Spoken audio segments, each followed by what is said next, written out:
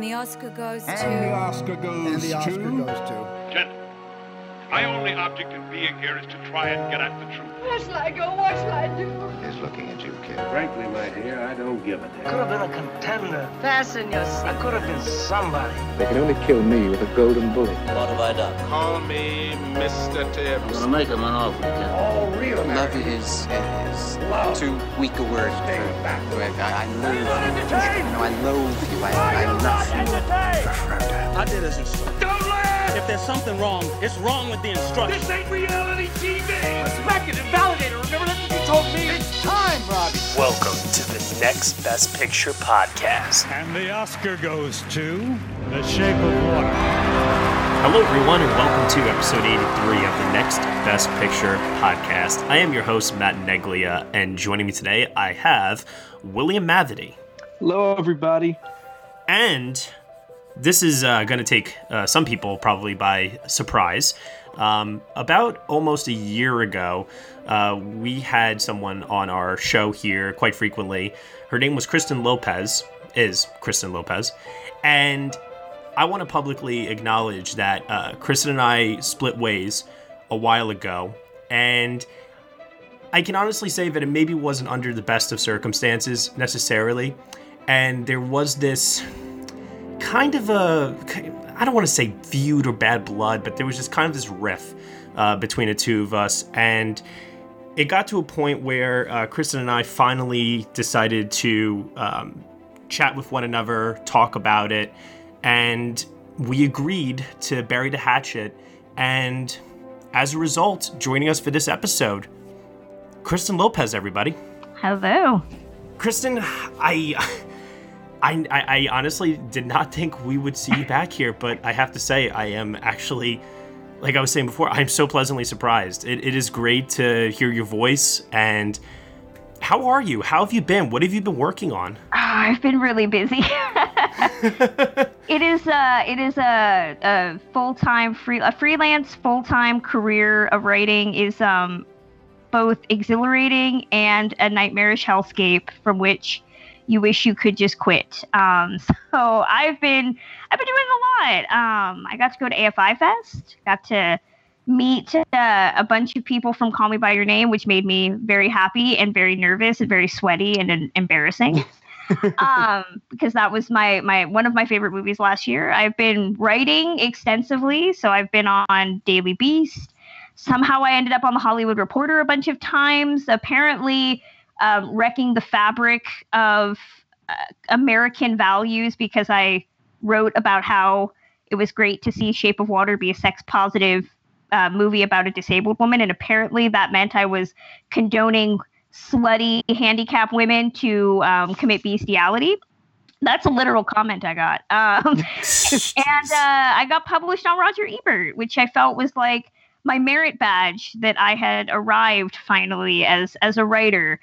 Even though it was probably the most challenging thing I'd ever done. So it's been great, but it's also been so physically exhausting. And that's on top of starting podcasts and trying to write reviews and see movies and have time to sleep. So it's been crazy. Well, your podcast, please, can you tell us a little bit about that? Yeah, I started a podcast. I was wanting to do a podcast a long time with women, and then when you and I parted ways, I was like, you know what, I'm gonna do this. So I kind of credit Matt as lighting the match a little bit to help me start my podcast, which is Citizen Dame, which I do every week with Karen Peterson of Award Circuit and Lauren Humphreys Brooks and Kimberly Pierce. And we talk feminism, we talk film news, we've been covering Me Too since it started. We objectify men. We do a lot of different stuff, and it's a lot of fun. And we just ended up on Spotify. I have no idea how that happened, but apparently we are. And it's been great. We got a lot of fun things in the hopper. We started a website where I got to talk about how much I despised Mute, and Lauren got to talk about how much she thinks Earth Girls Are Easy is a very progressive feminist film. So we do a lot of really fun and unique stuff that we're actually really passionate about in terms of making a film podcast that is all about women. No offense to you guys, but we wanted to have one that didn't feel so much like it was a boys' club. That's not a bad thing, but we wanted to kind of level the playing field. And I think we have. It's been a lot of fun. Yeah, I would say that the work that you all are doing is something that is very unique within the marketplace, the industry, whatever you want to call it. And it's a voice that I hope is inspiring other female writers, film critics, or even just movie fans in general to contribute their voices either on their own show, other shows, through their writing. Whatever the case might be, the landscape is changing to such a radical degree right now, and we're seeing a lot more diversity, not just with the female voices as well, but also to people of color, Asian community, everything else. And we're seeing that also, too, in a lot of the films that are saturating the marketplace more and more frequently. It's still low, I would say, but I do see that we're getting a gradual change as we progress forward. I mean, for example, I think right now, as of today, this Sunday recording, I think Black Panther now is officially the 5th highest grossing film of all time, right behind Jurassic World, which it's surely going to overtake.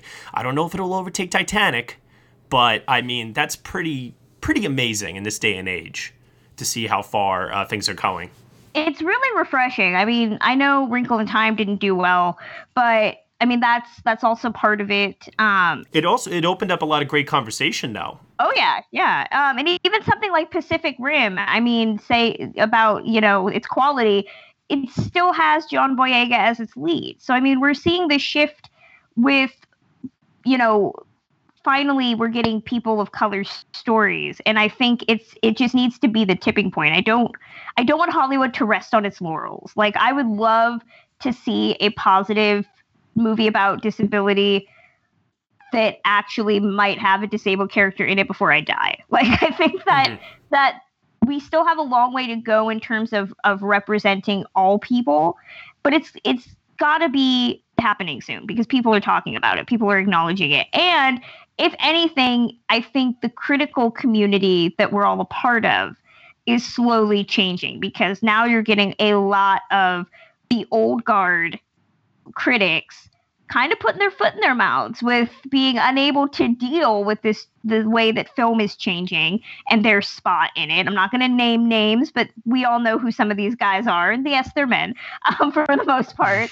But, I think that it's all a dialectic. I mean, film influences the culture, which influences film. And I think that we're seeing these conversations happening where, and social media being as fervid as it is, studios have to either acknowledge and get with the times or continue to look passe and wonder why nobody goes to the movies anymore. Yeah, it was interesting because there were a lot of examples of this, and I'm the kind of person that uses like almost like a measuring tool, so to speak. For example, Greta Gerwig nominated for Best Director this year for Lady Bird, right? That's all well and good. That's fine. My thing is, I want to see it happen again next year with somebody else. That and then if we keep seeing like a reoccurrence, that to me is a good signal that we're heading in the right direction, as opposed to Kathryn Bigelow nominated in 2009 and the next woman is not until 9 years later. Like that to me is not progress necessarily as it pertains to the award season, which obviously is our main focus here on the show. But this is interesting though, because there's a lot of conversations this week that pertain to the industry, this growing change that I want to get us to talk about on this week's episode. But first things first, I'll start off with a very basic question, one that I always like to start us off with. Let's start off with you first, Will. Have you caught up on anything this week, either in the theater or at home? Yeah, I saw Isle of Dogs last night. Ah, there we go. So, I'm very curious to hear your take on that one. I thought it was solid. I mean, I think some of the points that have been made that it's super culturally appropriative are really worth bringing up. It is a generally sweet film. It's marred a little bit by that. But I enjoyed it. It's not my favorite Wes Anderson, but the animation is stellar. I liked a lot of the voices. It's the production design is incredible. It was a solid film. It didn't blow me away. I still prefer things like Royal Tenenbaums, Grand Budapest, and Moonrise Kingdom, but I definitely enjoyed it. What did you both think? I think you've both seen it now. I did not. I ended up missing my screening for a multitude of reasons, so I haven't seen it. But I've been following the discourse about its appropriation all week, and it's been grim. Yeah, it's been a very interesting topic of conversation for sure. I certainly felt it while watching it, although I can't say I personally related to that. I don't think it was I don't know if it was so much my place to comment on that as much. I acknowledge that it's there, but I do think there are other voices right now within the community that have brought it up and are getting the recognition that they deserve for bringing it up because they're right. And I'm glad that it's inspired such a great conversation as a result. My main issue with it was this whole stop and go sense of the pacing of the movie, where it didn't really ever seem to build up momentum. And it's long. I felt it was way too long. It's the longest stop motion film ever made. There you go. So that right there was something that I could not get fully into it. I found Fantastic Mr. Fox, by comparison, to just be a more light, fun movie overall that was in and out, 89 minutes very quickly. This one, it seemed to drag its feet a little bit, although I will admit too, Will, you're right. It's funny at times. Voice acting is pretty on point. Like Bryan Cranston is pretty good in that lead role there. But the animation is stunning, of course. There were certain things in this where you're just watching and you're like, how the hell did they do that? Because you have certain things going on within the frame at once in the foreground and the background. And they're both on like two different, what's the word I'm looking for here? Like they're both operating at different levels of speed. And you just say to yourself, like, how as an animator does one, keep sync of that? It really blows my mind. Stop motion is like one of the most fascinating fields of animation for me. It's just unbelievable, and I wish we had more of it. All right, and Kristen, what did you catch up on this week? It's been a pretty slow month for me this week. I'm working on a piece for TCM, so I'm watching a lot of William Holden stuff for the last week. But I did get to rewatch. It's a movie I had seen before, but I hadn't written on it, so I watched Final Portrait this week. Okay. Which is the Jeffrey Rush Giacometti film. Yes, it has Armie Hammer in it, which is kind of the reason why I got picked to review it. Because most people know about my love for him. And I've seen it twice now. And it's fine. Which is my kind of like my go-to. It's mediocre. It's a really interesting look at like the creative process. I think if you're a writer or an artist, you'll understand just the distraction that you often try to create for yourself so that you don't have to focus on writing or painting or whatever you're doing. So I thought Jeffrey Rush was brilliant in the part. I liked his relationship that he has with his wife and his mistress, which is really compelling. And Tony Shalhoub's, kind of this like quiet storm in the corner as his brother. And then you have Armie Hammer, he did this after Call Me By Your Name, so it's not nearly as an effervescent, memorable performance. It doesn't help that the color palette's also really drab. So he just kind of is the straight man. He's rolling his eyes, he sits around a lot. It's not really his movie, and that's okay. But if you are watching this after watching Call Me By Your Name because you want to see him in something, you're going to be really disappointed. But overall, it's directed by Stanley Tucci. So I think he's got a lot of good ideas. I think we now just need to work on making the scripts as compelling to necessitate that idea. So it's a worthy effort. I liked it, but it's not something that you're really going to remember. You're going to be like, oh, that came out. Technically, this came out last year, and it's finally getting released this year. So take that for what you will. That's fair. I hope that Sorry to Bother You, which I believe is the next time we'll see Armie Hammer's face on screen, I hope that satisfies you, because he plays Yeah, it's pretty wild.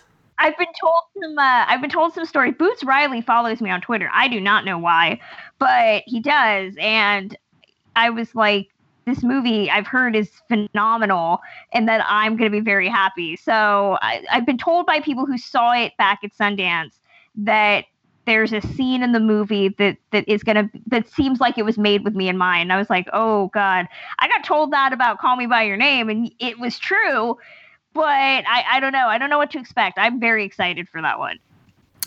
I'm very excited to see what people think of it when they see it, because it is... It's a hard sell. I love those trailers, though. They look hilarious. It is the unique concept of the year in the colossal Swiss Army Man sort of vein, where people are going to watch it and they're going to walk out of that and they're going to be like, where the hell did that come from that guy's imagination? You know?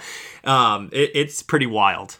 Apparently they can't say masturbation in trailers for theaters, because I saw that trailer in front of Isle of Dogs, and they have replaced the scene where it says, "Good morning, power caller. I hope you didn't masturbate today."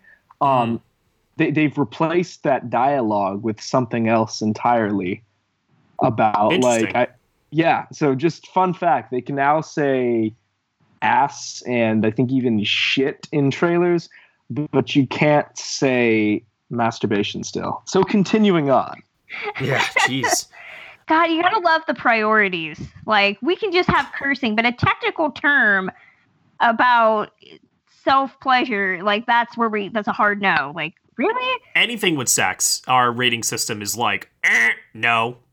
You know? You can have really violent stuff in trailers, too. I mean, like, this is obviously a completely different conversation that people have had for years that the MPAA is weird, but there's a movie called Furlough coming out this year. Have y'all heard of it? It has my mind's going blank, but it's coming out later this year. It's rated R for a brief sexual reference, which means somebody makes a sex joke. There's not even any cursing involved in it. And I got rated R just for that. And it's the only thing it's rating reason. They got to appeal that. This is the country we live in.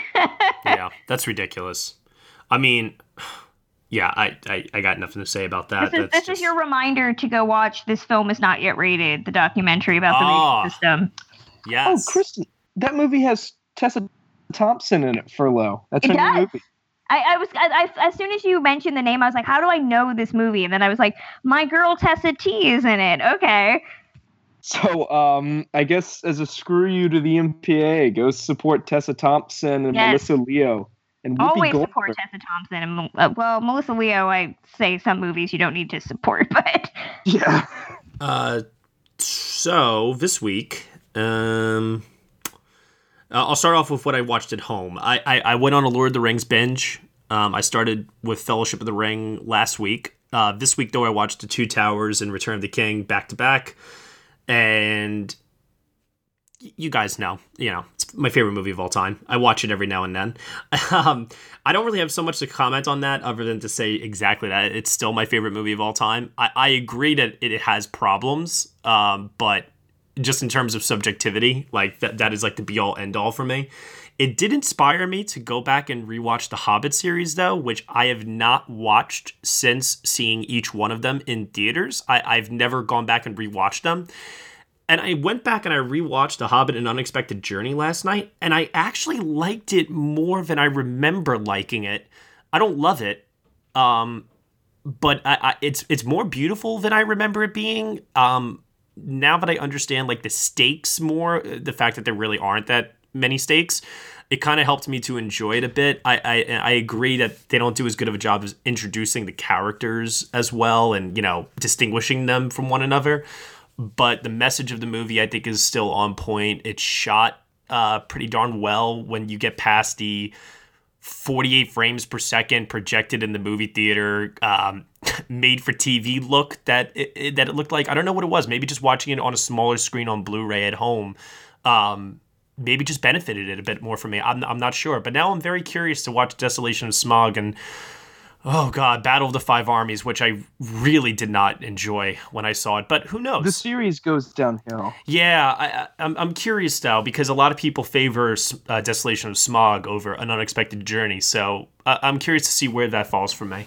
Unexpected Journey, even when I saw it in theaters, was the only one that kind of felt like a Lord of the Rings movie to you. Like, despite themselves, they managed to make that one have character arcs. It is the best shot. It probably has the best VFX work, those horrible goblins aside. And it's probably got the most plot accomplished. So it's... Desolation of Smaug is just action sequences. Well, that's how I kind of felt with Unexpected Journey, where I just felt like we were going from set piece to set piece to set piece. It is a very different experience than watching Lord of the Rings, where it's this war movie pretty much with characters you really care about. I don't know. I need to ruminate on it a little bit more. As far as something though that I have been thinking a lot about since I saw it in the movie theater a few days ago, I saw Lynn Ramsey's new film You Were Never Really Here with Joaquin Phoenix. I've heard so many mixed things about that. Yeah, I didn't love it. I gave it a 7 out of 10. I know Deanne, who saw it at Sundance, loved it a lot more than I did. I think she gave it an 8 or a 9. I can't remember. Joaquin Phoenix is one of our best actors working today. That guy, I don't know how he's able to make each performance so distinct than the previous one, but that as an actor, he digs very deep. Like, you can really feel the empathy that generates for his performances. I mean, it's quite extraordinary. I wouldn't say it's his best work, and I'm not going to say it's going to get him any Oscar traction, but it's just yet another solid performance from him. The movie really does move at a extremely slow and contemplative pace for 89 minutes. It felt like 2 hours, but I also don't think it's as cool as something like Drive, for example. It's a movie about trauma. It's a movie about trauma and a man who has seen way too much of it. And what does that do to a human being when, you know, they've reached their breaking point in terms of how much trauma they can actually endure? I recommend seeing it, but I also recognize that it's not going to be for everybody. Now, in terms of what's coming out later on in the year, we actually got a trailer this week for David Robert Mitchell. David Mitchell Robert, what's his name again? David Robert Mitchell. David Robert Mitchell. The director of It Follows. I'm sure most people listening have seen It Follows, and we've been very curious to see what his follow-up was going to be. This one is an A24 film called Under the Silver Lake, and it stars Andrew Garfield, Riley Keough, and Topher Grace. Let's take a look at that trailer. Come on in!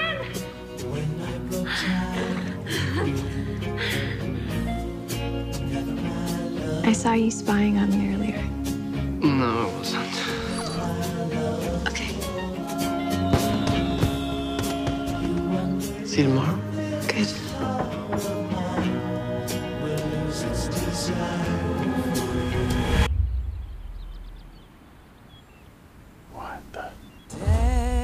Who moves out in the middle of the night? Nothing strange about it. She wanted to leave. How does that not make sense? I don't understand why she didn't tell me. Maybe she didn't like you. Maybe she knows you're poor and haven't paid your rent. I found some kind of code or like secret message in her apartment. It means stay quiet. Our world is filled with codes, subliminal messages, from Silver Lake to the Hollywood Hills. Could any of this be connected to Sarah? I know this girl. There's a message in the music. Really think you're gonna find a hidden message in a pop song? 1, 2, 3. Can't quite see it, but I'm close. Honey, how are you? Mom, I'm fine. Mostly fine. Why do we assume that all of this information is what we're told it is? Maybe there are people out there who are more important than us, more powerful, communicating things in the world that are meant for only them and not for us. Yeah. Oh, you think that's weird? A little.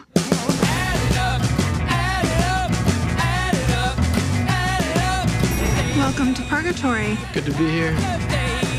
You're living in a carnival, hoping to win a prize. What are you going to win?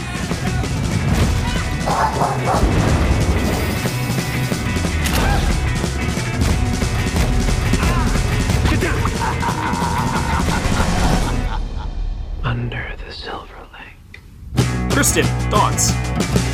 Okay, so I've seen it follow several times, and it's a movie that I think only benefits from seeing once, and then you start to nitpick the issues with it that exist, and then it just becomes a blah movie. I watched the trailer for this. I'm a fan of LA set takes on neo-noir. I know a lot of people didn't like it, but I really enjoyed Gemini that came out this weekend, I think. Which is, I think, also an A24 film. And I think it might Neon. It's a Neon, excuse me. I think that might have been a better take on this. This one looked like, I described it as the Big Lebowski ran into Inherent Vice, and then they decided to just go with it. It really felt like Inherent Vice to me, with Andrew Garfield as kind of like this lovesick idiot who meets a girl and then starts to decode possibly all these clues that lead to some sort of big conspiracy. It feels incredibly similar to, I'm going to get literary and nerdy, if anybody's read, which Inherent Vice is also written by the same author, if you've read like Crying of Lot 49 by Thomas Pynchon, I would really love it, and I've been telling people it would be really funny if I ended up being right. I would love it if the movie ends with like the discovery that Andrew Garfield's character, there's a part in the trailer where the guy says maybe she just moved. Maybe she doesn't actually like want to hang out with you. Maybe she doesn't care. I would love it if at the end of the movie he just like realizes, no, the universe wasn't leaving you messages. You are either crazy or you're just average white guy who thinks that the universe is leaving him things, especially for him. Yes. Nailed it. Yes. I had the same exact thought. I thought to myself, wouldn't it be amazing if he goes on this journey to find her? He finds her and she's all like, dude, like, I don't care. Wait, what? Yeah, and he's all like, I went on this epic journey to find you. And she's like, I didn't want to be found, Yeah, I would love it if that was like some sort of intentional commentary, but I'm getting the sneaking suspicion that it's not. So, I mean, I thought Inherent Vice was good. I probably enjoyed it more than most people did, even though I haven't seen it since it came to theaters. So I just feel like this is an also-ran. This is something I've seen before. I mean, Andrew Garfield's cute, and I don't think he's really figured out what to do with his career post Spider-Man, so he's just kind of going down every avenue and seeing what sticks. But I don't know. I feel like this has been done before. But I am a sucker for films set in Los Angeles that showcase the city because I love it so much. And I love A24. They have more hits than misses. So, I mean, I'm hoping this is good, but I'm on the side of like it's not going to be. Will? Yeah, I mean, like it looks intermittently entertaining. It's kind of an interesting direction for him to take after it follows. It looks technically well directed. I would say there's also shades of David Lynch in there, maybe. If it's a lot of Inherent Vice, it does get a little bit of something Lynchy. But I need to see more to feel like this is something. I've been really excited for whatever he was going to put out next, because I've only seen It Follows once, so maybe I haven't had a chance to nitpick. But I was very excited, and this isn't quite the direction I thought he was going to take. But I'm intrigued, but it didn't grab me the way a trailer last week did, like Can You Ever Forgive Me, where I'm just like, oh my God, I need that in my life now. Yeah. Yeah, it's not a trailer that made me excited to see it. It's not a trailer that made me say, what the hell am I watching? Which I have said about a trailer in the last 2 weeks, and I'm not going to say what it is. But yeah, it didn't elicit an emotional response for me either way. Yeah, I kind of got You that. got to tell us what trailer that was. It was the Life Itself trailer. Oh, God, yeah, no, yeah. Mm-mm. I have reasons for hating on that movie already, and yeah, the trailer was just Karen Peterson and I have a bet going about that movie right now. So that won't pay off until it actually comes out in September. But we have a bet going. I don't think it's gonna. No, I don't. I'll be very surprised if it does. The bet is that if I watch it and I still say it's horrible, then I have to make Karen do something, which I've not figured out what I'm going to make her do because I don't really know what Karen hates. Karen seems to like everything, so I don't want to give her something that I think she'll have fun with. And then if I tell her that I liked it in spite of everything, then I have to watch an episode of This Is Us, which I've never seen an episode of the show. So, yeah. Man, you got to come up with a really good trade-off for that. I'm thinking, so I'm eliciting suggestions if anybody has them for what I could make her do. But yeah, that movie and I are just I know we're gonna part ways. I know too much about it.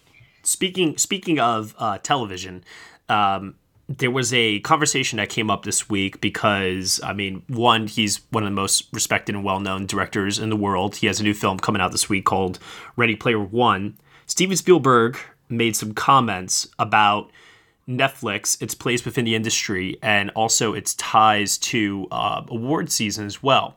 He believes that Netflix should be contending for Emmys and should not necessarily be in contention for the Oscars. It's a conversation that I feel like we've had before, but I'm just really curious to know now that this is being brought up again, what each one of your thoughts are on it. And also, too, if you were a decision maker within the Academy, what would you do to either solve, compromise, or get rid of, not sure, rules, so to speak, on this issue? So, it's funny that I talk about how film really repeats itself in terms of historical movements. And if you look at how resistant to talkies silent era film, some silent era filmmakers were, you're going to see a lot of similarities to the directors that are really anti-Netflix at this point. It's the same thing. It's the new frontier, and they really don't know how to deal with it. And some people are embracing it, and others are not. And Steven Spielberg, I think he forgets he came out of the 80s with, it wasn't quite the film school kids, but that medium was changing. I mean, hell, he reinvented the medium with Jaws, which was not, they had never done wide releases like that. There had never been a fervor to go see a movie opening day like there was with that film. I mean, he changed the landscape. I would think he would embrace this. I personally don't think there's any reason to say that there should be Emmy consideration for these things. Do we complain about how Emmys need to happen when a foreign film or a independent feature campaigns for a week to get awards consideration at the end of the year? No.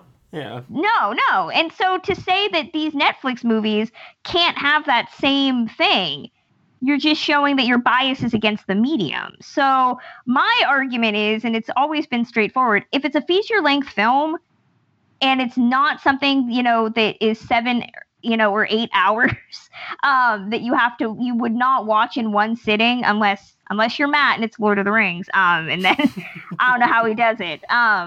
It's a film. And if it gets that Oscar qualifying run like every other movie, then it's a film, damn it. There's no argument there. So let me ask this question, because this is a unique example. I saw The Tale at Sundance this year. Stars Laura Dern and Common and a few others. And it's a really, really good movie. There was a lot of question of whether or not if it was going to be picked up by a major studio for theatrical release, because it deals with harassment and rape of a young girl by an adult man. And so that was a touchy subject that, a lot of us were wondering who's going to pick this up. In the end, HBO picked it up. And because HBO picked it up, it's going to be released as a television movie, which will contend for the Emmys. However, what is stopping someone like HBO, who makes made-for-TV movies, from releasing that film for a qualifying run in theaters and also getting an Oscar qualifying run at the same time? I would say nothing other than the stigma. of the network, of the medium, which is that HBO is a television network, therefore it is television. We seem to have very narrow-minded perceptions with the way film is so ubiquitous now, and you can release film in so many different mediums. You know, I think we're seeing a lot of these old guard gatekeepers, to use a term that I've been called this week. We're seeing a lot of them be like, if it barks like a duck and it premieres on HBO, it's a TV show. And I don't necessarily agree with that. I would say there's no reason it couldn't have an Oscar qualifying run. There's none at all. But they won't do it because HBO believes, A, that it's probably far easier to get Emmy consideration than it would be Oscar consideration. So it benefits them to release it for Emmys. But also, I think they know that the stigma is going to be attached to it. I mean, look at Beasts of No Nation. Nobody wanted to touch that when Netflix tried to put it in theaters. I mean, they were so against it. So I think we need to, I hate to say it to Steven Spielberg, because I'm assuming he's listening, got to change with the times, man. But then again, he's remaking West Side Story, so, what do I know? That's a good point. Will? No, I mean, Kristen summed up what I was going to say, which is that, if it has that qualifying run, it's no different than like the foreign language contenders that are out for 1 week or something.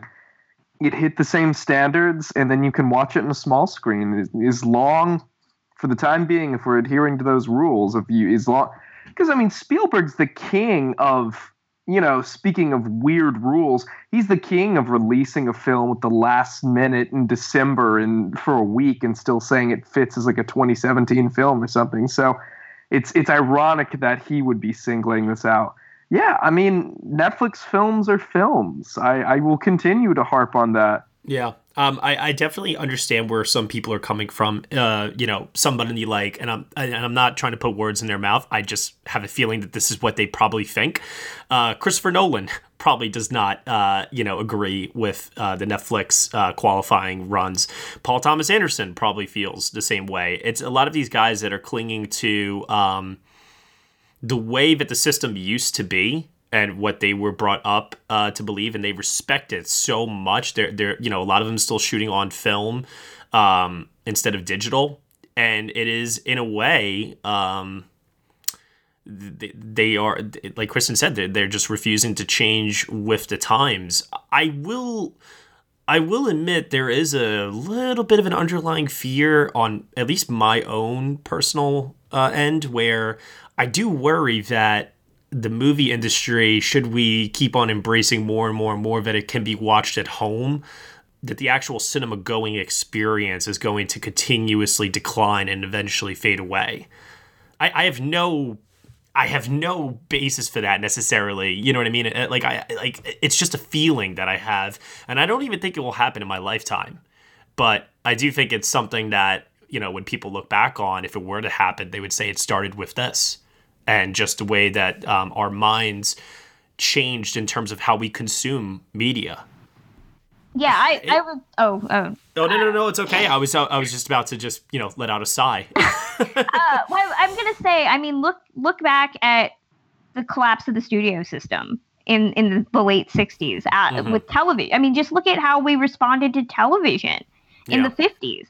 People were so resistant to that. Studios were so hesitant. They were telling their actors, don't do television. It's a death sentence for your career. It's not going to go anywhere. Nobody's going to want to watch movies on a magic box. And now we see television shows with budgets as big as feature films, shot on the same exact equipment in the same manner with the crews.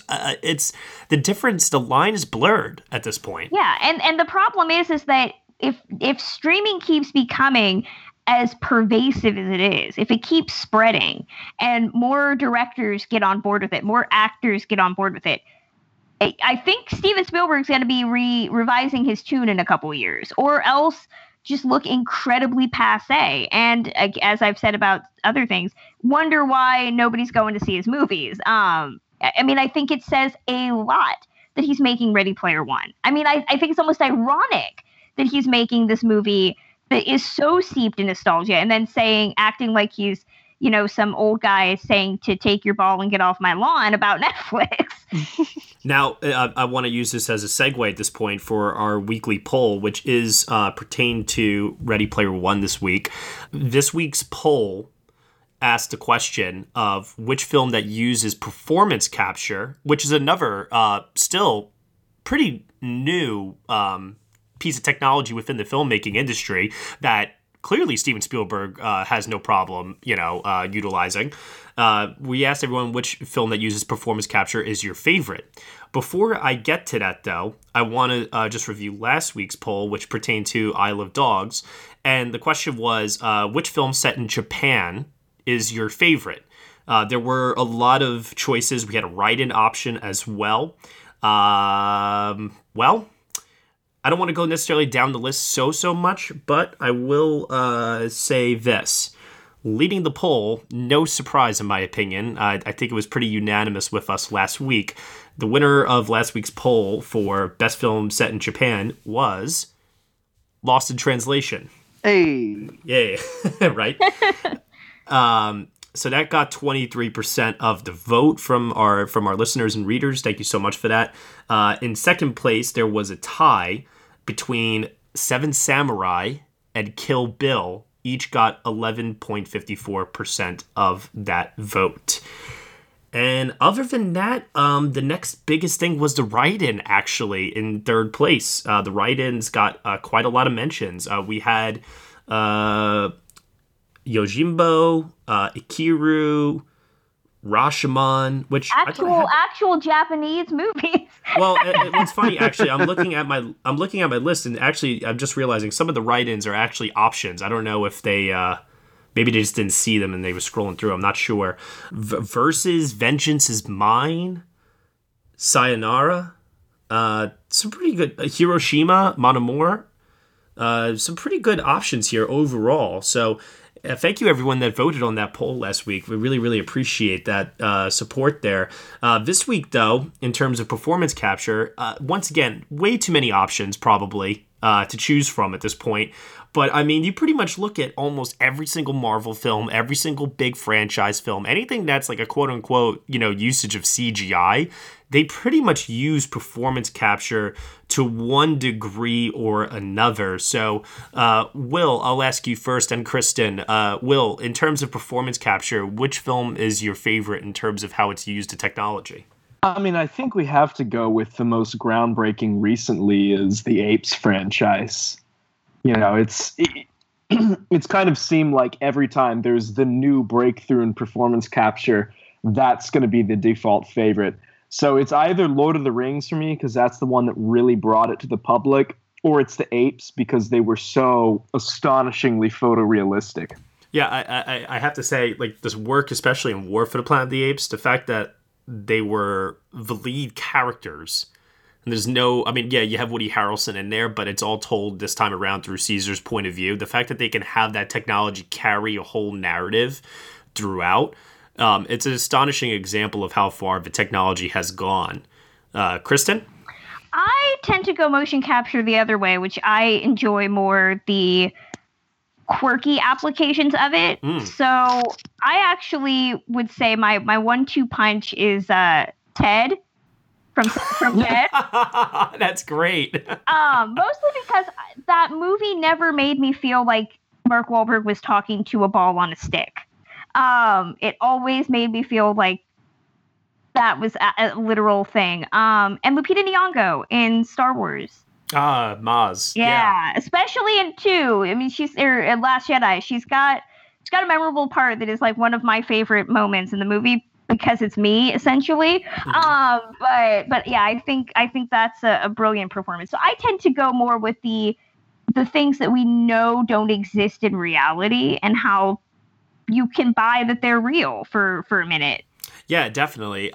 It's very interesting because we've seen Spielberg use performance capture before with Adventures of Tintin. He's now mixing live action with the technology here in Ready Player One. Some have even gone as far to say that this is like Steven Spielberg's Avatar, so to speak, in terms of mixing both of those elements together. the BFG. I like to try and forget that movie exists, so I'm not going to necessarily acknowledge that so much.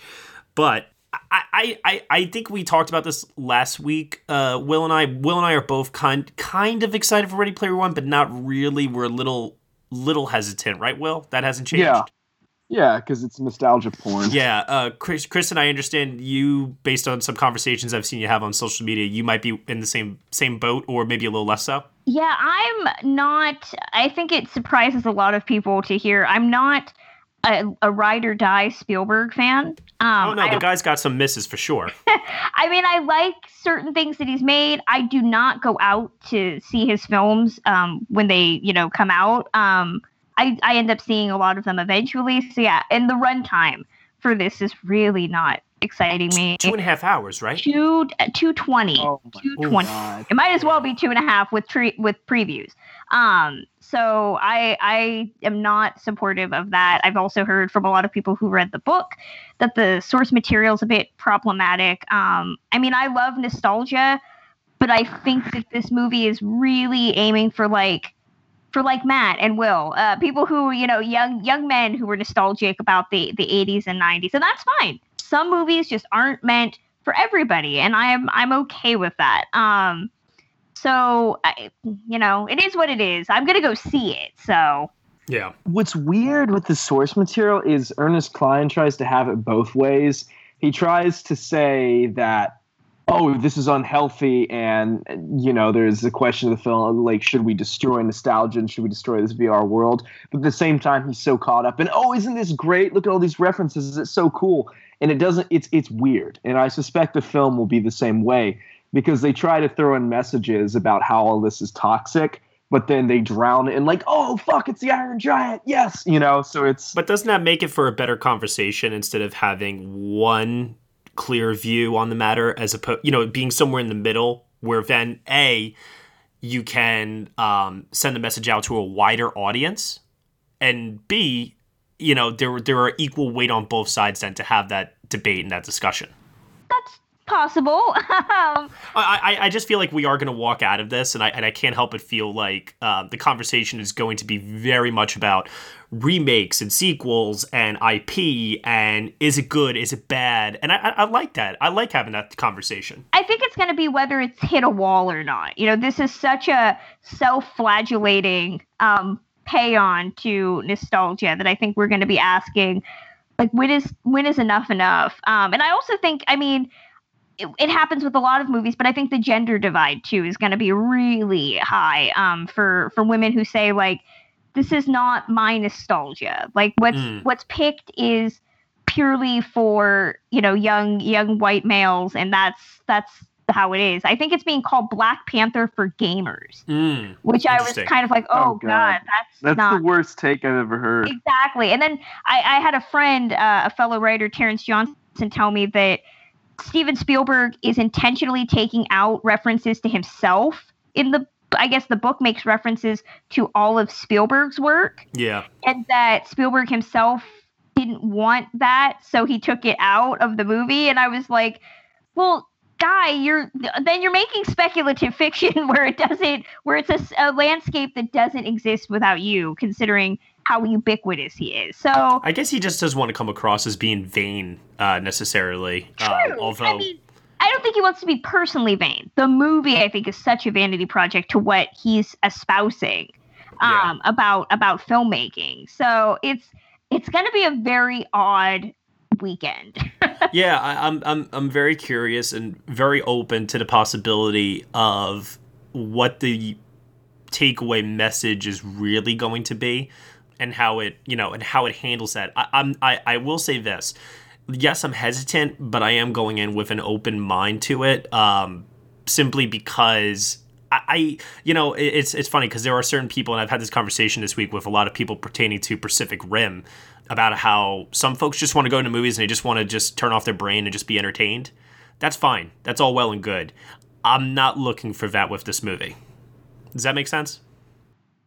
I can see. I think you're going to get people who think it's both. Yeah. I think you're going to get the people who say, oh, it's saying a lot more than it is. And there are people who are going to be like, no, it's just a popcorn movie. And I think that if anything, Spielberg is really smart, considering that I know this weekend there's not a lot of interest, at least from what I'm seeing online, about what was out this weekend. And next weekend, I think, if memory serves, Ready Player One is the only film coming out next weekend. So Gemini is going wide next weekend. Oh yeah, well I'm catching that. I was gonna say I know where I'll be. I've already seen it, but I'll go. And guys, don't forget, God's Not Dead 3. What? No. There was a 2? Yeah. Yeah. Oh. Oh my God! Oh, you got to watch that. It's so funny. No, they bring in. I don't have to do anything. Who are you, Will? We don't need that in our lives. Hired LAPD homicide detective to try and prove that Jesus was crucified. I shit you not. Patreon goal right there. Like, you make a crap ton of money, you'll watch those.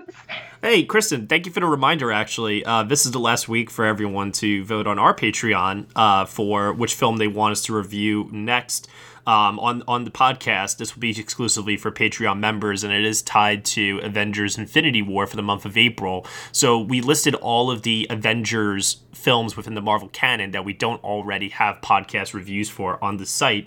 So for those that are listening right now that have not gone over to vote on that, please do. Even if you're not a member of the Patreon, we appreciate the input.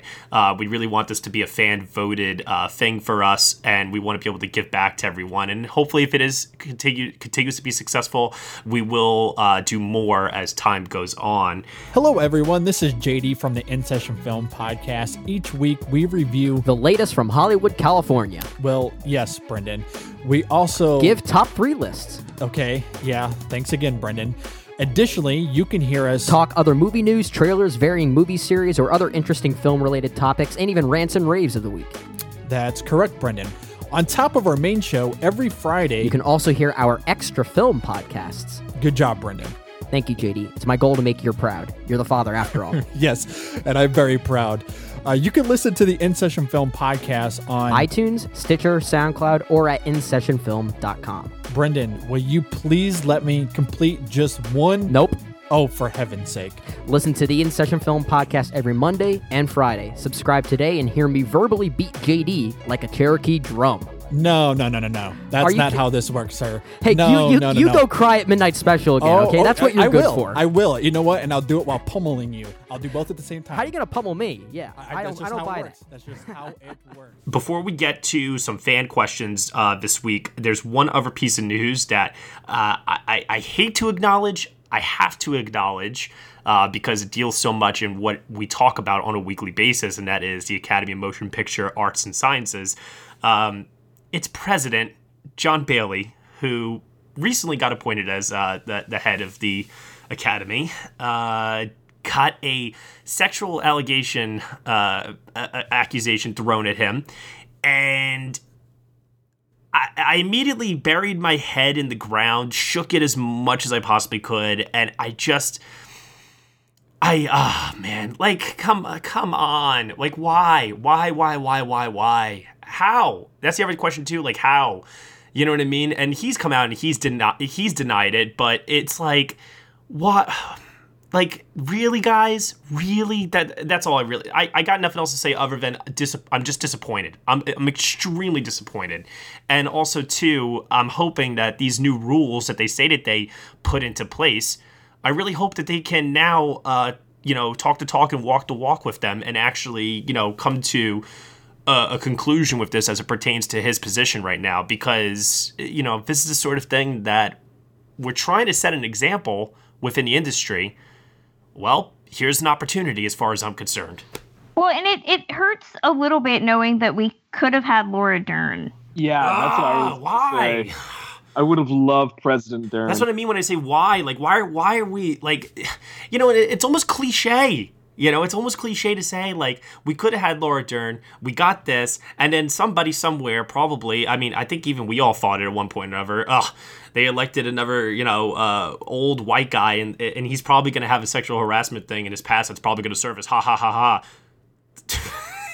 Like, this is ridiculous. It's America in microcosm. Just throwing that out there. I think at this point, and maybe because I've been doing it for so long on Citizen Dame. We've been covering this so long. Like, nothing surprises us anymore. Like, we've gotten to the point, if you listen to our podcast now, when we talk about like garbage men, as we call it, we're just like, yeah. We are not. We have faves. We have people that we're like, if this person ever got accused, we would walk away from film writing. Thank God, knock on wood. Who's one of those people? I'm just curious. Oh God. Okay.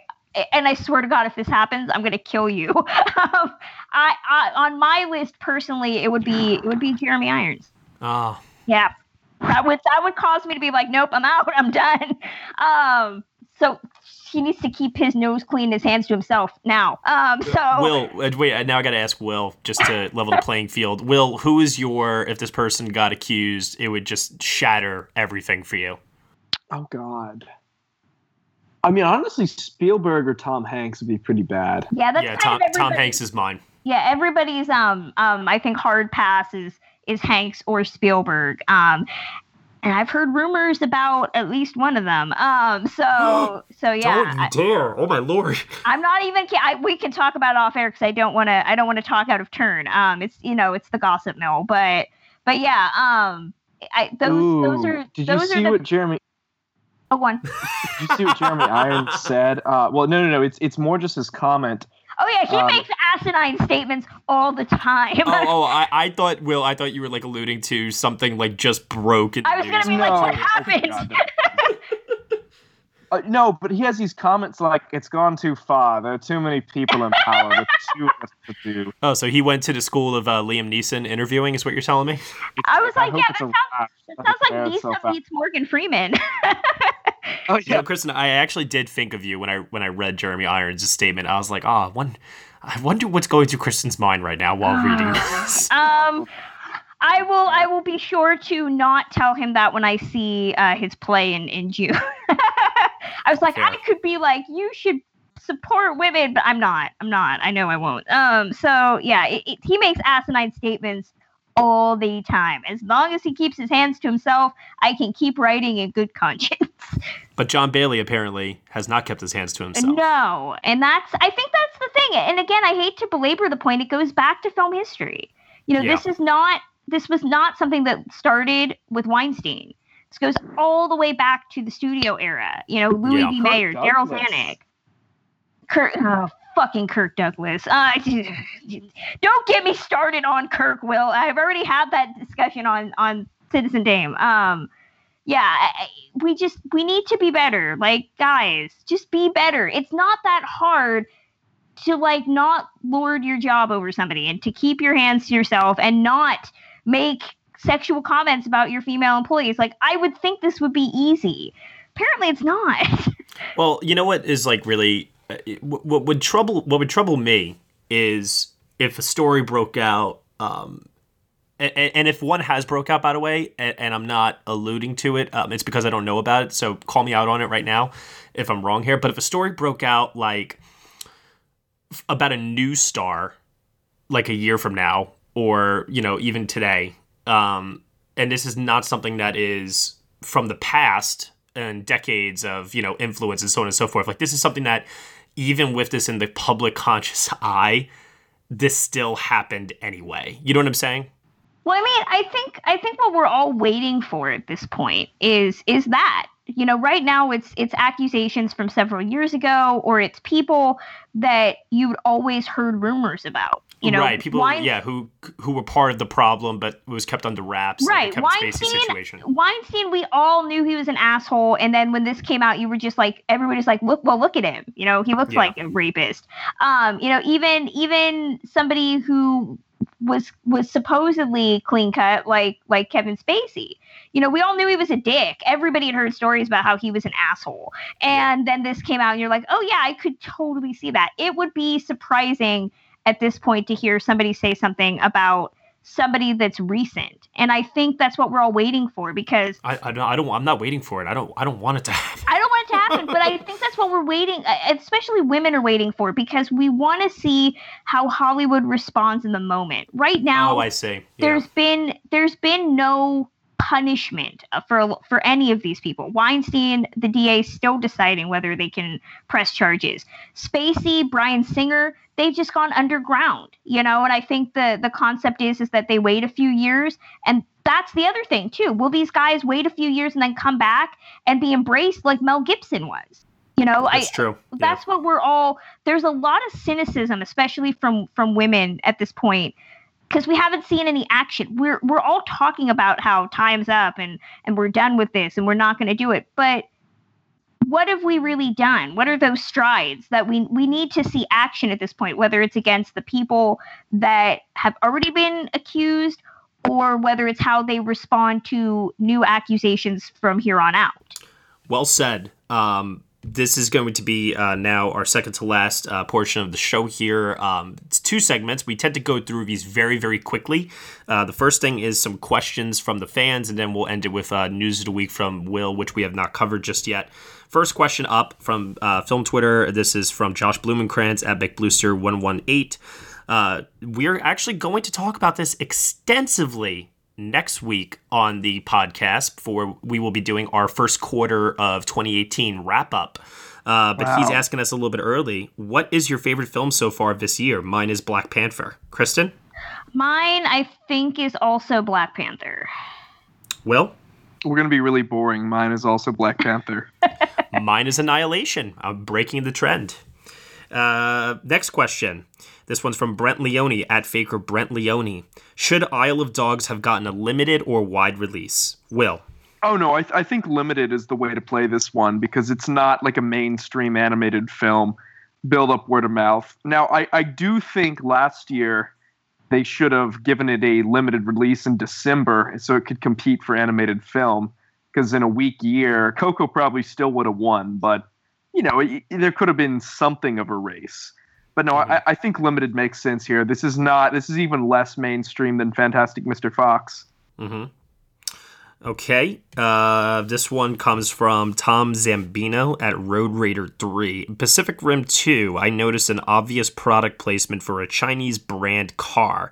How long until overseas targeted product placement becomes more prevalent in U.S. releases, especially considering the rising importance of global box office? I feel like we've already seen this with Michael Bay. Transformers? Yeah, right?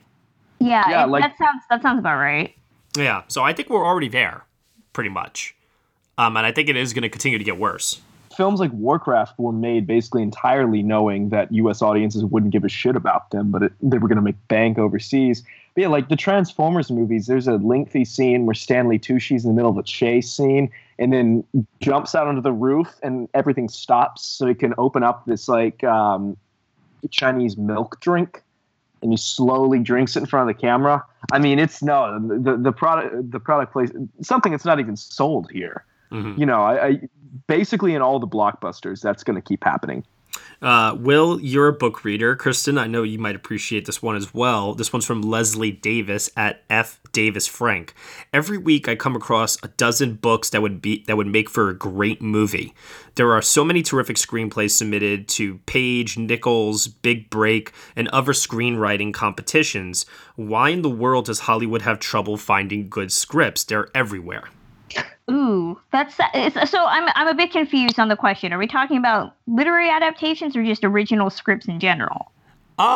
Why not just go with both? I mean, in your opinion, what is the big stigma against brand new original storytelling? I think a lot of it is that the audience won't be interested. It's the same thing that we get when we ask, why are there not more original musicals? Why is everything based on a Broadway play? And then Greatest Showman comes out, and that took a really slow build in order to get traction. And I think the box office model, the way it is right now, it's one and done. You have opening weekend to make your money. And if you don't, more often than not, you don't see a rate of return. Greatest Showman is an anomaly. In a lot of ways. So I think with original scripts, unless you're a Neon or an A24 or an Annapurna, you're not going to take a leap of faith on a story that you don't think you're going to make your money back. Look at Annihilation. Prime example. Original sci-fi directed by Alex Garland, gets dumped internationally to Netflix because the belief is that no one wants to take a chance on something original. Hollywood learns through your dollars. So if you don't put your money down on original stories, Hollywood just naturally interprets that as you don't want it. All right. This one is actually from one of our own staff writers. This is from JC Aldridge at JC Aldridge on Twitter. What are some of the most unsettling psychological films you have all ever seen? I'm in the mood for another unsane LOL glutton for punishment. Ooh. I'm trying to. And the Requiem for a Dream, obviously, is. Oh God. Extremely unsettling. You know what? In honor of You Were Never Really Here, we need to talk about Kevin. That one very much upset me while watching it. Oh, and just because I just watched it on Criterion recently, Shot Corridor, awesome movie. Yeah. If anybody's interested. I would throw out stuff like obviously Seven. Seven's a good one. None of these movies all of these are going to want to make you open up a vein by the end of it. Or something like American Psycho. I think American Psycho is a really intriguing psychological thriller, especially if you're female. That's gotten so much better over time, I found. I actually didn't like it when I first saw it, but I revisited it like 2 years ago, and it was so much better. I watch it a lot because it's one of my favorite movies of all time, and it gets more and more relevant every year. I definitely think that's part of the reason why I might have liked it a bit more. Maybe because I was just more socially conscious of its ties to society a bit more. And then this one is from Jess, another one of our staff writers, at V_CinemaBliss. What is the standout female performance so far this year, and which ones will you be keeping an eye out for as the year goes on? Oh. You guys probably already know mine from the podcast review that we released yesterday, but Claire Foy in Unsane is my female performance of the year so far. I would say mine is, I have a couple. Letitia Wright from Black Panther, who plays Shuri. Definitely a star-making performance already. And Gina Rodriguez. I love Gina Rodriguez and everything because I'm a huge Jane the Virgin fan, but her work in Annihilation was like the high point of the movie for me. Nice. I haven't seen enough to really make a good statement, but I really dug Olivia Cooke in Thoroughbreds. Yes. Oh, yeah, she did. I liked Anya Taylor-Joy a bit more, and I don't care for the movie in general, but they're both really good. Yeah, and it's funny because I didn't actually like Anya Taylor-Joy in it, and I preferred Olivia Cooke so much more. Same. And watching Anton Yelchin on screen made me sad because of how much I felt we were all robbed of what that young actor still had to give to all of us. Oh, you saw that his family just actually today or yesterday just settled out of court with the automobile manufacturer too for undisclosed sum, but that has been wrapped up, that lawsuit. They deserve the company, personally. Yeah. Well, I think he probably knew that if that ever actually went to trial, a jury would be like, yeah. And Will, just continuing with that trend here so that we can, wrap it up. Whatever bits of news came out this week? There's some fun ones. Did we know that Renee Zellweger was playing Judy Garland? I did. Nope. Because picture, she's spot on in there. So I am all for the Renee Zellweger comeback. And, this is somebody who ruled the early 2000s and then just disappeared. Yeah, even the late 90s, too, even. Yeah. She was everywhere for a while. I'm all for it. I'd love to see her come back in a major way, come back to the spotlight. I'm interested in the movie. I just wish we only loved Judy when she was like really fucked up. Oscar bait. It is Oscar bait. It is Oscar bait. I was like, Judy had some good years. They weren't great, but some of them were worth telling. But I'm going to go. So other interesting news, Mark Ruffalo and Kumail Nanjiani are in talk. Mark Ruffalo and Kumail Nanjiani are in talks for this film called True American, which is based on a nonfiction book about this guy who was went out to attack Muslims in Texas. And basically one of the guys who he brutally attacked survived and then set out to make sure that his attacker was not executed. So it's an interesting story. It's an always timely story. And apparently Annapurna has been attached to the idea for ages and wanted to move forward with it. Same with Catherine Bigelow, but they got cold feet after Detroit underperformed. And it looks like Amazon's going to take the project now. I mean, after all of the exposure that The Big Sick gave to Amazon this year, I would hope that they have Kumail Nanjiani's back. Yeah.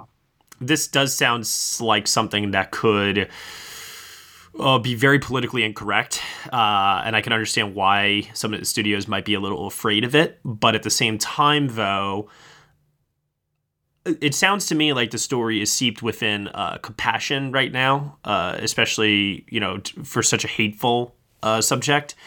And I still maintain, that was the message that Three Billboards was putting out there. And, people, did not like how it was saying that message. Hopefully this one can express it in a different kind of a way. And also, too, let's get Mark Ruffalo an Oscar. Seriously. Yeah, that needs to happen soon. So moving on, Kristen obviously will like anything related to this project. We've talked about a couple times that Timothée Chalamet Henry V movie, which is still weird to me because Chalamet does not look the part at all. He's also like 10 years too young, but that's a moot point. Joel Edgerton has joined the David Michaud Henry V film. Kristen, you're obviously you're a Chalamet fan and you're a history fan. Do you have any thoughts on that project? I'm a Shakespeare fan. So I'm for it. Yeah, he's not necessarily accurate in terms of being like Henry, but he's always good. And I am all for doing Shakespeare that isn't Romeo and Juliet or Macbeth or Hamlet. Actually, we don't need to ever do Hamlet again because I've seen the best Hamlet ever and we don't need to touch it. So I'm for this. I'm for this. Give me all the Shakespearean adaptations, preferably starring my sweet baby angel, as I refer to him on the podcast, Timothée Chalamet. All right, so Michael B. Jordan, he recently announced he was going to try to see that inclusion writers were adopted for any project he's associated with. And he is producing a project called The Liberators, which hopefully will be a prime example. That's a World War II film about a black unit in World War II that was so successful that apparently it was instrumental in seeing the military desegregated. So, he's a fantastic actor and he's spreading his wings into producing. Hollywood can't get enough of its World War II films. That is a story that has not been plumbed yet, so I'm intrigued to see where it goes. It's very interesting that Nate Parker is choosing now, 2018, to mount his comeback, because it does seem like an interesting year to do that. But he recently announced a TV show, and now he's announced that he is writing, directing, and I presume again starring in a film about Ralph Waddy, a former LAPD officer who went undercover in some of the most tumultuous times in Los Angeles history as far as race relations go. He went undercover with the Black Panthers, and it's always struggled with, was he more loyal to his roots to the black community or was he more loyal to the LAPD? So, there's an interesting story to be had there. I do wonder if Nate Parker, releases a film in the next 12 months, people are going to come back to exactly what they pointed out last time he had a big film out, only intensified because since then the Me Too movement's taken off. This is just one of those examples where, and I feel so bad kind of saying this to a certain degree, but on the other hand, I don't. He just needs to go away. I don't think that there is ever going to be a quote unquote break for him. I think that the industry has made that very clear. It's it's going to be an interesting test case because I hear both sides of the argument, which is something like Mel Gibson was able to come back considering what we all know about him, and he's just kind of leaned into that persona. Nate Parker is one of the rare, Black directors that was trying to tell these unique stories. Will he be, embraced with open arms? I think most people assume that he won't be, and that it's going to be involving race. And I don't think it should be. I think we'll always have that argument, but just considering the allegations that happened, considering that the victim killed herself, considering his own statements that he made as he attempted to both simultaneously apologize and deny at the same time. I have no doubt that it's a story that should be worth telling, but to pick this time, to know that people are going to bring it up, why would you as a director want to do that to yourself? I would think that you would want the film to have the best possible chance it can have. And you're already knowing it's not because of the time period and what we all know. So it's going to be interesting to see how we respond to it. And I don't think he's going to like the response that he gets. Again, people who asked him questions when he was promoting Birth of a Nation about the allegations, he was not very forthcoming. And then he took that turn into, I need to apologize and take this head on, but he still didn't do it the right way that I think we all wanted it to be. So I will be very interested to see how this project comes along and if he gets the same caliber of people and support that he did with the first film. And it's a shame because that sounds like a really interesting story, Yeah. But I don't think it's going to work out well for him. And he's a talent, his directing in that film was, showed a lot of the trappings of a first-time director, but I think he's a very talented actor. And he has an interest in telling genuinely important stories. So it's a rough situation. Film Rise ultimately acquired Sundance Jury Prize winner The Miseducation of Cameron Post, which is not great for its Oscar chances since they're, they had Marjorie Prime, which came and went last year without much hoo-ha, and they had My Friend Dahmer. They haven't had, I guess we said the same thing about I, Tonya last year when Neon acquired it. And obviously it was able to win Allison Janney an Oscar. So, the times are changing and smaller distributors can get their foot in the door. But I like Cameron Post a lot. I think I gave it an 8 out of 10, if I recall correctly. I really enjoyed it. I think, if I remember correctly, my Oscar prospects for it were Best Adapted Screenplay, and that's it. And even then, in a crowded field, especially also too with what's it called, Boy Erased? Yeah, with Boy Erased coming out this year, also dealing in very similar subject matter, I do fear that this is something that is going to be, at this point now, swept under the rug. But it's a really good film, and I highly recommend it to everyone when it gets released. All right, and then we have, Kristen loves this, of course, Tessa Thompson has just joined the Men in Black reboot alongside Chris Hemsworth. So apparently the comparison is not that she'll be the new Will Smith. It's going to be much more of an ensemble Men in Black piece. So we should expect some other big names to join. But I'm all for getting her, and everybody loved her in Thor. I'm all for getting a Thor reunion. And people loved her in Creed. People love her in Westworld. People just love her. She's worth loving. She is worth loving. She's fantastic. She was in Annihilation. She convincingly played like a 22-year-old, post-grad student, and she's not 22 years old. I mean, like she could do anything as far as I'm concerned. And she is the nicest person on social media. You all should follow her right now because she is so sweet. But I'm interested in this. I've heard that they're going to add in a older actor because what I was arguing about this initially was that what makes the first Men in Black so fun was that you had this newer, younger, and yes, the person of color who was more with the modern day and was the skeptic. against this old guard, crotchety, older generation. Again, that get off my lawn type of figure. With Hemsworth and Thompson, they're both about the same character, really. So I was interested to see how they're going to mitigate that. Supposedly there's going to be a third agent. I don't feel we need this movie, but I will go see it. And damn it, Tessa Thompson deserves the same goddamn amount of money as Chris Hemsworth. I don't want to hear the argument that one is not no, pay them the same. I was going to say, I didn't say anything. I was waiting for somebody to send you a comment like next week, like, Kristen doesn't understand that Chris Hemsworth's a far bigger star. No, I don't care. Pay them the same. Well, he can't open a movie outside of... Amen. That is true. That is very true. You know, like, Rush is a really good film, and that crashed and burned at the box office. Yeah. So, not like he's a box office draw.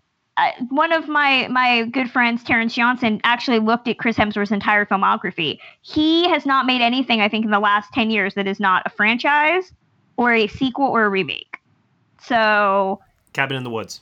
Well, so within the last 5 years, excuse me, I shouldn't have gone that far back. But still, the point is valid. The point is definitely a valid one. Tessa Thompson, I think, is gaining so much clout at this point that, if a story comes out about that and we hear otherwise, it's going to be one of those things where people are going to be like, well, it makes sense, blah, blah, blah. But how many times are we going to continue to have this conversation? You know what I mean? It just, do the right thing. That's not a pun. Just do the right thing. Seriously. Disney's run out of particularly well-known films to remake, so now they're remaking Lady and the Tramp for some reason from the Ninjago director. So I'm just gonna move on because that annoys me. Michael Showalter of The Big Sick is going to be directing a comedy with Jessica Chastain and Octavia Spencer. Now, a noteworthy detail here is, Chastain, she and Margot Robbie are really getting off the ground producing a lot of films. Chastain is producing this one, but she also wrote it, which is pretty cool. No one really singled that out, but she gets a writing credit on it. I think that's pretty awesome. And this is the one, to be clear, that Jessica Chastain fought for Octavia Spencer to get higher pay wage, correct? I want to say yes. Yeah, okay. I wasn't sure if this is that same project or not. And then finally, we have answered the long-running question of, were Phil Lord and Chris Miller going to also get directing credits in Solo? The answer is no.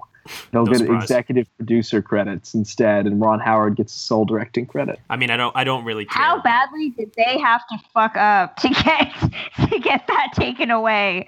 I this is like the first Star Wars movie ever where I will be perfectly okay with honestly missing it. I'd say. I really have zero excitement to see this. I'm going for the coats. That's it. That is it for my news. All right. Great. Let's end it with Kristen, tell everyone where they can find you on the internet. Plug anything you want to plug. And from myself and Will and the rest of the team over here, I want to say thank you for joining us today, and also thank you to just in a more broader and grander scope for taking the time to chat with me and working things out. And I want you to know that it's really appreciated on this side, and hoping that we can continue to move on and do positive things together. Exactly. I agree. I told you off air that I think your apology was something that I really needed, and I appreciate you, being courageous enough to give it to me. So I'm very happy to be hanging out with the team again for this episode, and I hope we can do it again soon. I am on Twitter at Journeys_film. I talk a lot about Oscar Isaac and Coates when I'm not burning it down for not having adequate film history, apparently, and acting as, quote, an elitist gatekeeper. So you can find me on there. My writing is everywhere, so you can usually just search for my name and you'll find it. And then I also host Citizen Dame. We just did our most recent episode. That's also with Karen and a bunch of other amazing ladies. We got to talk about the trailer for The Spy Who Dumped Me, and how Justin Theroux, I think, is trying to single white female me into loving him, and a bunch of other things. It's really fun. So you can listen to that on Spotify or iTunes or citizendame.podbean.com. All right. And Will Mavity. One more bit of news. Chris, you're going to love this. You probably already heard this.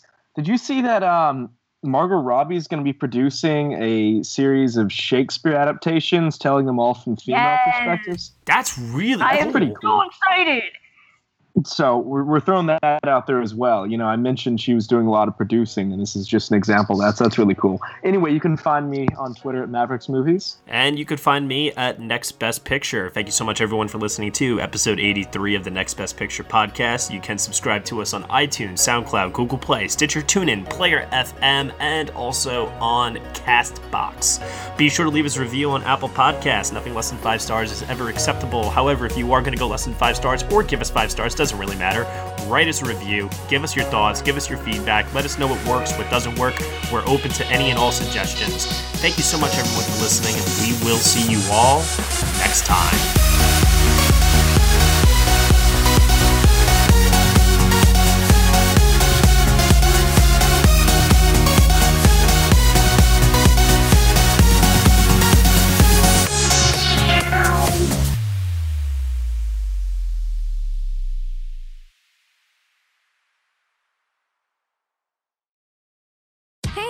Have you ever used Cheapo Air? For years, and I really like it. With Cheapo Air, you can book online, use their app, or even over the phone. They've got great prices on over 500 airlines and millions of accommodations. They're my go-to for travel planning. And if you join their Club Miles program, you can earn points to save on the cost of your travel.